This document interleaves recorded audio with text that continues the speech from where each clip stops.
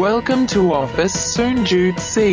สวัสดีครับผมขอต้อนรับเข้าสู่รายการ Office 0.4 ฝันโคตรไกลไปยังไม่ถึงอยู่กับพี่น้องแทนสวักหนอมครับแล้วก็โอมพงศิริครับผม เอาละฮะตอนนี้ EP ที่7จำได้ด้วยได้คุยเรื่องอะไรฮะวันนี้เลี้ยวเกือบโดนคือวันนี้เนี่ยเราจะคุยกันนะครับเราอยู่ในธีมเรื่องของวิกฤตนะครับเราก็จะมาคุยในเรื่องของเขาเรียกว่าภาษาเรียกว่า Dailyish ยังไงวะคือมันมีความหมายว่าแบบสิ่งที่เราทำเป็นประจำอาจจะกดดันเราได้โดยไม่รู้ตัว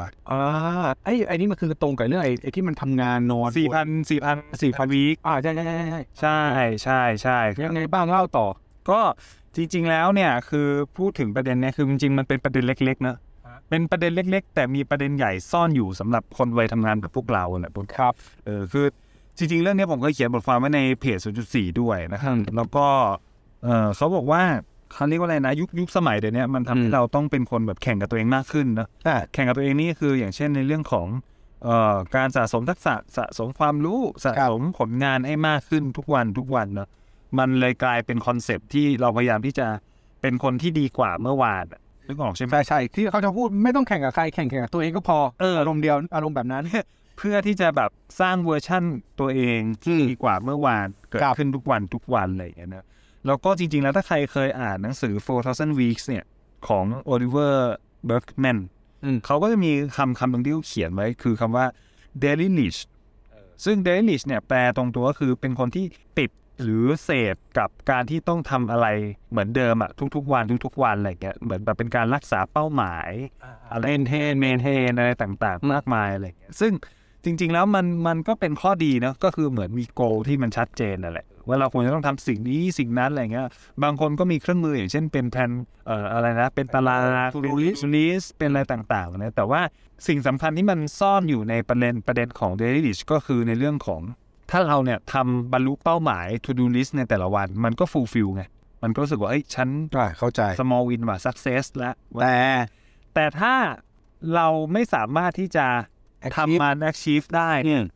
บางทีมันก็อาจจะเกิดความ fail ได้แต่ความ fail เนี่ยมันก็มีปัจจัยเรื่องของเป็นประเภทบุคคลด้วยนะถ้าเป็นประเภทแบบเราอาจจะไม่รู้สึกเท่าไหร่ไม่เป็นไรก็เดี๋ยวพรุ่งนี้รู้อยู่แล้วว่าลิสต์ไปก็ทำไม่ได้กูอยากลิสต์เพราะกูรู้สึกโอเคอะไรแบบนี้ใช่ไหมแต่ถ้าเป็นคนประเภท perfectionist อ่ะก็จะรู้สึกเขาเรียกอะไรว่าผิดหวังกับการดินทลายใช่แบบวันนี้ปิดเหมือนกับถ้าเป็นพวกแบบอะไรนะปิดจ็อบไม่ได้คือแบบเคลียร์ไม่ได้กลางวันก็จะรู้สึกแย่จะเครียดจะรู้สึกแบบโอ้โหทำไมฉันล้มเหลวอย่างเงี้ย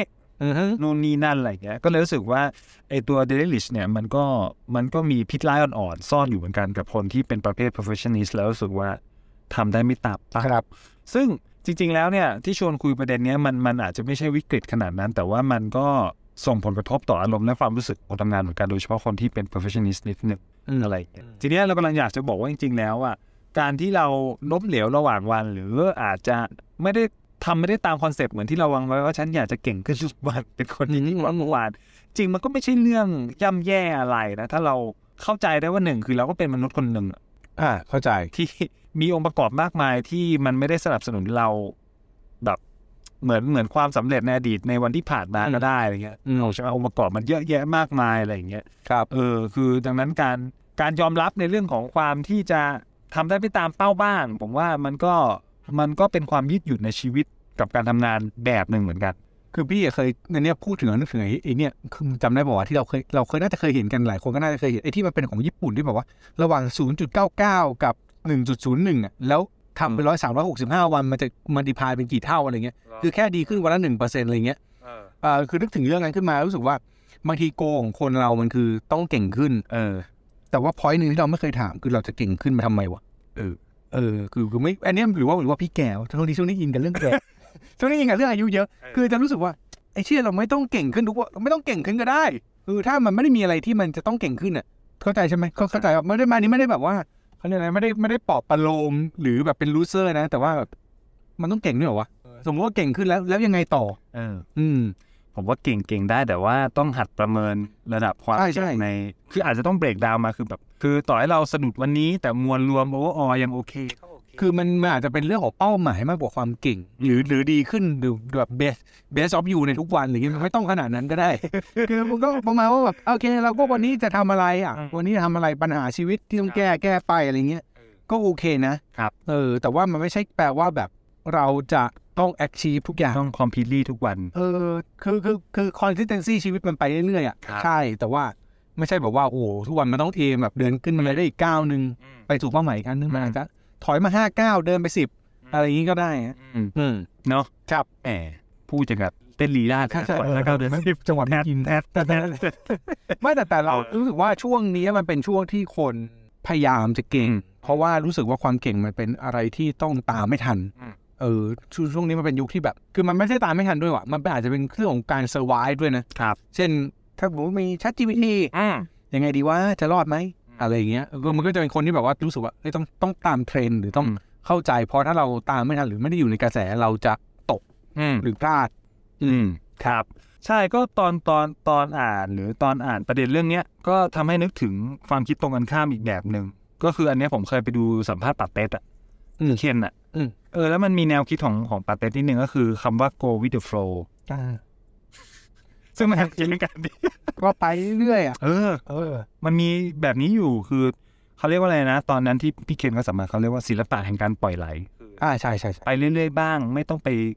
คาดคั้นมาแต่ไม่ได้หมายความว่าไม่มีเป้าหมายนะมีเป้าหมายแต่ว่าค่อยๆทำแล้วก็ทำให้มันเต็มที่แต่ว่าไม่ต้องไปกดดันเพรสเชอร์อะไรกับจังหวะชีวิตมันมากอะไรเงี้ยผมรู้สึกว่ามันก็เป็นอีกมุมมองนึงที่เอามาประกบกับ Dailyish ได้เหมือนกันมันมีความแวะแต่ว่าไม่ได้หลุด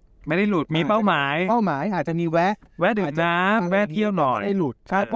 ราะสุดท้ายไม่ว่าจะมีเป้าหมายหรือไม่มีเป้าหมายกูถึงเศร้าแน่เลยคือมันชีวิตมันต้องตายนะใช่คือไปถึงวันนึงเราอาจจะไม่ต้องถึงเราอาจจะไม่ถึงเป้าหมายก็ได้ฉะนั้นในความงามระหว่างทางก็เป็นเรื่องจำเป็นครับไปรดน้ำใส่ปุ๋ยต้นให้เราโอเคครับเนาะก็เป็นอีกแนวคิดนึงที่ตอนแรกแบบฟังแล้วก็กลับมา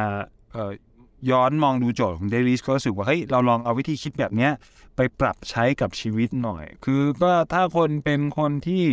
perfectionist หน่อยแต่อาจจะเป็น perfectionist ที่มีความเข้าใจถึงองค์ประกอบของชีวิตมากขึ้นก็ได้คือบางทีอะไรที่แบบรู้สึกว่าอะไรที่มันดูสมบูรณ์และสำเร็จมากเกินไปมันอาจจะกลับมาทำร้ายเร็วกว่าที่คิดก็ได้เพราะระหว่างทางเราเทรดอะไรบางอย่างไปเยอะเหมือนกันแล้วก็ที่สำคัญคือมันอาจจะไม่ใช่ธรรมชาติของเรามากสักเท่าไหร่โดยเฉพาะคำว่ามนุษย์เนอะครับอะไรเงี้ยคือผมเขียนไว้ช่วงท้ายว่าผิดพลาดบ้างผิดหวังบ้างคือไม่งั้นชีวิตมันคงจะขาดสีสันไม่น้อยเนอะถ้าทุกมุมของชีวิตมันสำเร็จหมดเลยที่พี่บอกป่ะนึกออกมันจะแบบเป็นเหลี่ยมหมดเลยอะไรเงี้ยคือคนเรามันอาจจะอย่างนี้ได้นี่เห็นด้วยมากๆคือคนเราเราชอบมองชีวิตมันต้องเป็นแบบเดินขึ้นบันไดแต่จริงชีวิตมันไม่ได้เดินขึ้นบันไดด้วยชีวิตมันคือเล่นรถไฟเหาะบางทีมันอาจจะเชี่ยย่ำแย่กับคุณมากเลยในวันหนึ่งแล้ววันหนึ่งก็อาจจะพาคุณไปถึงจุดสูงสุดได้เลยดังนั้นเวลาที่คุณแย่ให้เข้าใจว่ามันปกติของชีวิตครับเนาะน่าจะเป็นเรื่องดีแล้วมันก็อาจจะสอดคล้องกับธีมในสีสันนี้คือเรื่องของ MidLife คือบางทีเรารับความผิดพลาดหรือความล้มเหลวไม่ได้ครับผมนะครับก็ถ้าใครฟัง EP นี้แล้วก็รู้ว่าตัวเองมีภาวะแบบDailyish อยู่หรือบางคนรู้สึกว่าเฮ้ยไอ้ go with the flow เนี่ยผมก็ยังใช้อยู่ถึงทุกวันนี้แล้วมันเวิร์กหรืออะไรเงี้ยก็สามารถที่จะฟังแล้วก็แชร์กันได้นะพิมพ์มาที่ inbox office 404ก็ได้หรือว่าถ้าใครฟังผ่านพวกอะไร Podbean มันมีให้ก็มีคอมเมนต์ได้ใช่หรือส่งมาคุยกับเราอย่างที่บอกเมื่อกี้ก็ได้ใช่ครับผมติดตามเราได้ทุกchannel ทุกช่องทางที่คุณใช้ฟังพอดแคสต์นะครับแล้วถ้าเกิดสะดวกก็ไปกด Subscribe เราใน YouTube ด้วยรวมถึง Facebook กับ Twitter Office 0.4 ครับผมเอาละฮะพบกันใหม่ตอนต่อไปวันนี้เรา2คนลาไปก่อนครับสวัสดีครับ Office 0.4